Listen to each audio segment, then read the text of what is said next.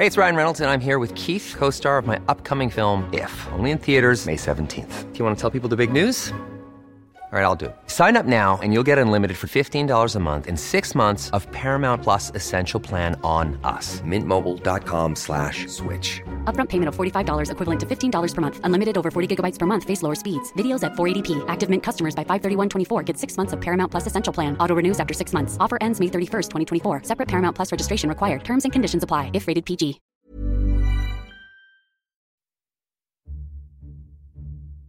It's the holidays once again. With the easing of community restrictions, chances are you have gatherings lined up one after the other. Uy, tumaba ka. When are you getting married? Kailan ka magkaka-girlfriend? But wait, there's more. With COVID-19 and the upcoming presidential elections, are you ready to handle more awkward or highly charged political conversations with your friends and family? What about dealing with anti-vaxxers or fake news peddlers?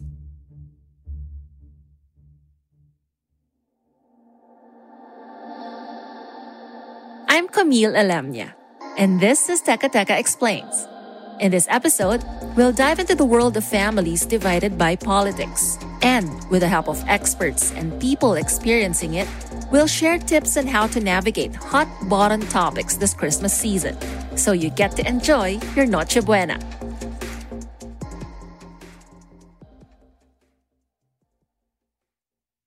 There is no escaping politics. Even I could not escape it. And I kid you not when I say it's one hell of an experience. You see, I worked for Rappler for 6 years. Yup, that news organization President Duterte and his supporters love to hate and even to shut down. As Rappler's former senior reporter, I was on the front lines. But at home, my own father hated the company, echoing all the things you could read on social media. In the early days, I would fight back, even telling him everything I give him comes from a Rappler's salary. It was messy, dirty, and downright personal. I am just one of the many Filipinos facing the same struggle of keeping politics from tearing their families apart. I'm Jacob Lazaro, a reporter for One News PH. Jacob grew up believing what his mother taught him and his sister, that the Marcos years were the best, and that the late dictator Ferdinand Marcos was, supposedly, the best president. Ever since, they've been a supporter of BBM. And it's not even BBM, parang na-translate na lang yung support nila from Ferdinand Marcos himself. So si Marcos talaga yung ina-admire nila in every aspect. He's like a perfect person sa paningin nila. And as a child, I believe that. Kasi I didn't really know anything else. I only knew those amazing stories, so I believe that. Until he went to college in Manila, shifted from engineering to communication, and eventually got exposed to the truth. I remember pa parang may binigay na assignment yung political professor namin saying, should Marcos be buried sa libingan ng bayani? And then ako, bilang Marcos apologist back then, basically, sinuka ko lahat ng sinabi ng nanay ko sa paper ko. Like, sinabi ko lahat yun. And then I remember after I submitted that paper, sabi sa akin ng professor ko, tinanong niya kami sa klase, parang, sure ba kayo sa mga sagot nyo? Madami sa inyo, nag-pro Marcos, ganyan-ganyan. And then I think that started the question mark sa isip ko. Kasi parang, first time ko maka-experience ng dissenting opinion sa belief ko about kay Marcos, ha? Before he knew it, his political stance had shifted, far from what he grew up with. It was difficult for his hardcore Marcos supporter mother to accept, even until now. They would fight, raise their voices, and get hurt. Once, his mom slapped him after seeing him join a demonstration against Marcos's burial at the libingan ng mga bayani. Every time we would be having political discussions sa bahay back then, and then I would start raising questions, and then I would tell her everything that I knew. And then she would be like, bakit ganyan na pag-iisip mo ganyan? Sabi ko, parang this is what happened, ganun. So it started slow, but then, she would still convince me otherwise, and then I would be like, sorry, pero woke na ako ngayon, ganun. But there was this one time na parang sumali ako sa public demonstration sa loob ng FEU. And then, pinost ko yung picture ko na yun. Pinicturean kasi kami. Sabi ko, Marcos not a hero. He doesn't deserve to be buried in the hero's burial. My mother saw that picture. Pag uwi ko sa bahay, sabi niya, Joe, bakit ka na ganito? Delikado yan, yung mga aktivista. Dapat hindi ka sumasama sa kanila. And then ako naman parang, nag-debater mode na naman ako. Passing na, I was waving my hands. Sabi ko, no, that's not the truth, ma. We need to fight these people. And ganyan. And I think I did like a 3-minute monologue about that. And then after na sinampal niya ako.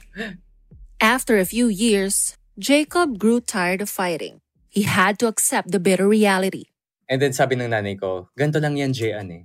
Ang hindi ko i-compromise si Jesus or religion, pati si Marcos. Hindi ako mag-a-adjust dun. And I remember there was a phase para sa akin na parang I couldn't stand to be under the same roof with my family, knowing that they support killings and even Duterte.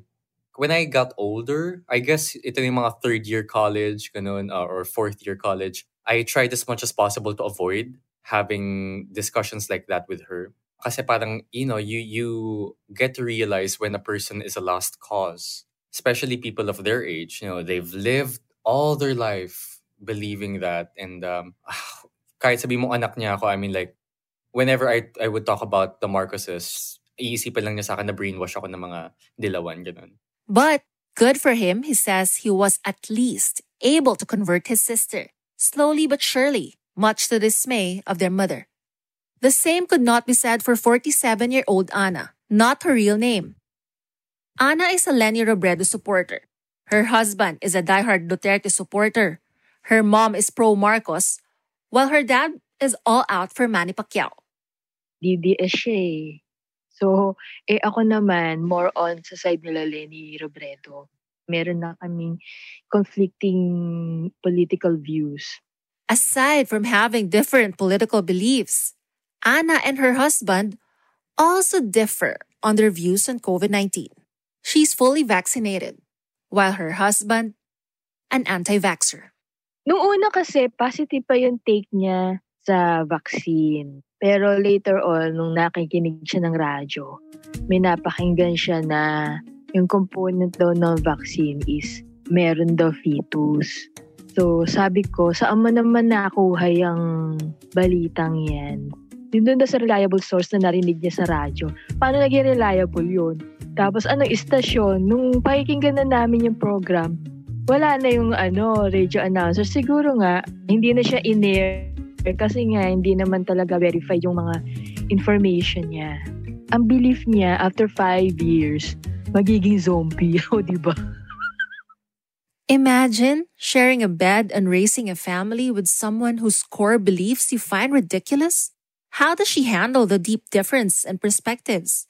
Kahit siguro, anong sabi ko sa kanya na hindi totoo yung mga pinagsasabi niya, fake news yan. Ayaw niya maniwala. Talagang pinaniniwalaan niya lang yung government niya ngayon. Mahilig din naman ako sa debate. Mag-debate talaga. Pero in a healthy way. Hindi yan, minsan nagkakapiko. Yung husband ko yung madaling mapikon eh. Ako hindi. Talaga dinadaan ko na lang sa tawa. Dinadaan ko na lang siya sa tawa. Tapos kasi naintindihan ko naman siya kasi Bisaya kasi siya. So meron ding diba? May regional issues din. There are many times, though, that these debates lead to an overnight fight. Alam ko na napipigod siya, hindi na siya kumikibo, tapos hindi na siya nagsasalita. Kasi sabi ko, wala ka namang supporting basis sa pinagsasabi mo. Kung babalikan natin yung news na sinasabi mo, hindi naman siya nakadocument. Sabi ko, paano mo masasabi na reliable yung source, yung ganyan. Tapos, di ba siya, social media. Mahilig siya manood ng social media na DDS talaga yung tema. In short, holiday gatherings are a landmine for many of us. You have to tread carefully or else risk a blow-up. But two things seem to be making this season extra emotionally charged for Filipinos. The fact that 2022 is shaping up to be a very divisive election, and that we're just coming out of a long and stressful lockdown. So my name is Dr. Jail Cornelio. I am a sociologist working in the areas of religion, politics, social change. I am, in fact, the director of the Development Studies program at the Ateneo de Manila University. This is going to be inescapable for the basic reason that the coming elections are going to be very polemicized. You can't be neutral about the coming elections. Very emotional, as we already now see on social media. And I think that emotionalism is going to be very evident in our reunions. It's impossible to miss any of that. Here are Dr. Jail's tips for navigating family get-togethers this Christmas. First rule: set the tone, especially if you are the host. It doesn't have to be formal like, here's rule 1, rule 2, rule 3, and so on. When we come to the table, literally and figuratively, pwede tayong mag-usap in such a way na, okay, papakinggan kita, pero papakinggan mo din ako. It's a rule that can be established at the dining table or when you gather. Oy, magandang pag-usapan yan na. Kunwari, bakit mo iboboto si Bongbong Marcos? Or bakit mo iboboto si Lenny? Or si Ping Lacson? Or si Manny Pacquiao? O sige, kung ikaw na nandun ka at aware ka na pwedeng itong maging highly charged, no, and highly polarized, then pwede mo nang hilitan yan. O sige, pag-usapan natin ito pero dapat in a spirit of understanding one another at dapat hindi tayo mag-away-away. Maybe that's a good start. Secondly, be mindful of your tone and line of questioning. If possible, avoid leading your questions with why, as it forces the other person to be defensive. The moment you ask why, political psychologists would say, mapipilitan yung isang tao to defend himself or herself, whether or not napag-isipan niya yung kanyang position. So, hindi siya encouraging in a spirit of dialogue na gusto mo i-convert yung isang tao, pero ang tanong mo sa kanya, bakit? When you're asking him to be defensive. So, it's not very useful. Before asking any question, you recognize where the person is coming from, or you validate or you affirm yung position ng taong yon. In keeping with the spirit of the season, remember that you can give way and just agree to disagree. Kung nagsimula kayo na setting the tone, end it also with some cordiality, no? Kunwari, talagang hindi kayo nag-agree, no, with one another, and that's fine. Pwede mo naman pasalamatan Oh, tita, naintindihan ko na hindi ka agree sa position ko, pero I just wanted you to know na naiintindihan ko yung mga position mo. Hindi ako agree sa lahat ng position mo, pero I don't invalidate your thoughts or your insights. Ganun lang. Sa ating mga Pilipino, all is well that ends well. So kung maiiwasan mo yung hurt feelings, no, then it will be better. Kasi hindi naman talaga dyan magtatapos yung, for the lack of a better term, no, political conversion, no, or yung political awareness na sinusubukan mong i-introduce sa pamilya mo. And when all is said and done, don't burn bridges. Oo. Kaya hindi rin ako agree dun sa dun sa mga nakikita ko rin sa social media na pag pro-BBM ka, hindi na tayo friends. It's elitist. You are assuming that you know everything. I definitely disagree with BBM's position, pero hindi ko dapat i-invalidate yung mga supporters niya kasi they have their reasons. Hindi ko sila pwedeng sabihin bobo. Hindi ko sila pwedeng sabihin na tapos na yung friendship natin. Kasi yung kalidad ng demokrasya natin sa Pilipinas, highly polarized na nga. Tapos sa loob pa ng circle ko, ipopolarize ko rin yung sarili kong community. Anong matitira sa akin? Echo chamber. Echo chamber na nga ang social media, pati sarili ko relationships, echo chamber pa rin. I don't think that's healthy for any democracy. Jacob strongly agrees with this, citing his own experience. He says people calling him stupid before because of his beliefs never moved him, and it won't work on others. Hindi naman nag-change yung belief ko kasi sinigawan ako ng isang tao. In fact, kapag sinisigawan mo pa yung isang tao or you call them stupid, the more they fight for their belief. And really, they fight more for their pride. So, it's not really effective. For Jacob and Anna, it's all about being calm. Easier said than done, yes, but something we should all strive to do this season. Game plan ko kapag nagkaroon ulit ng discussion na ganun, try to stop it as much as possible. Pero kung hindi, calmly discuss it.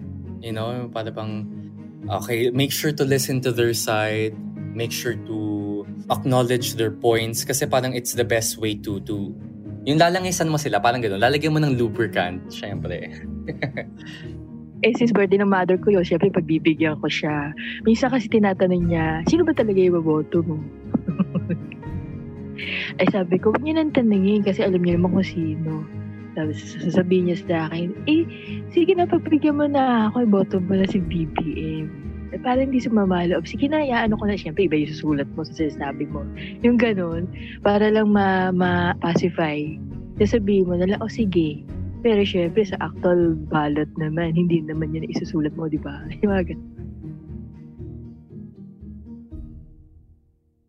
At the end of the day, remember how much time we've lost with our loved ones due to the pandemic.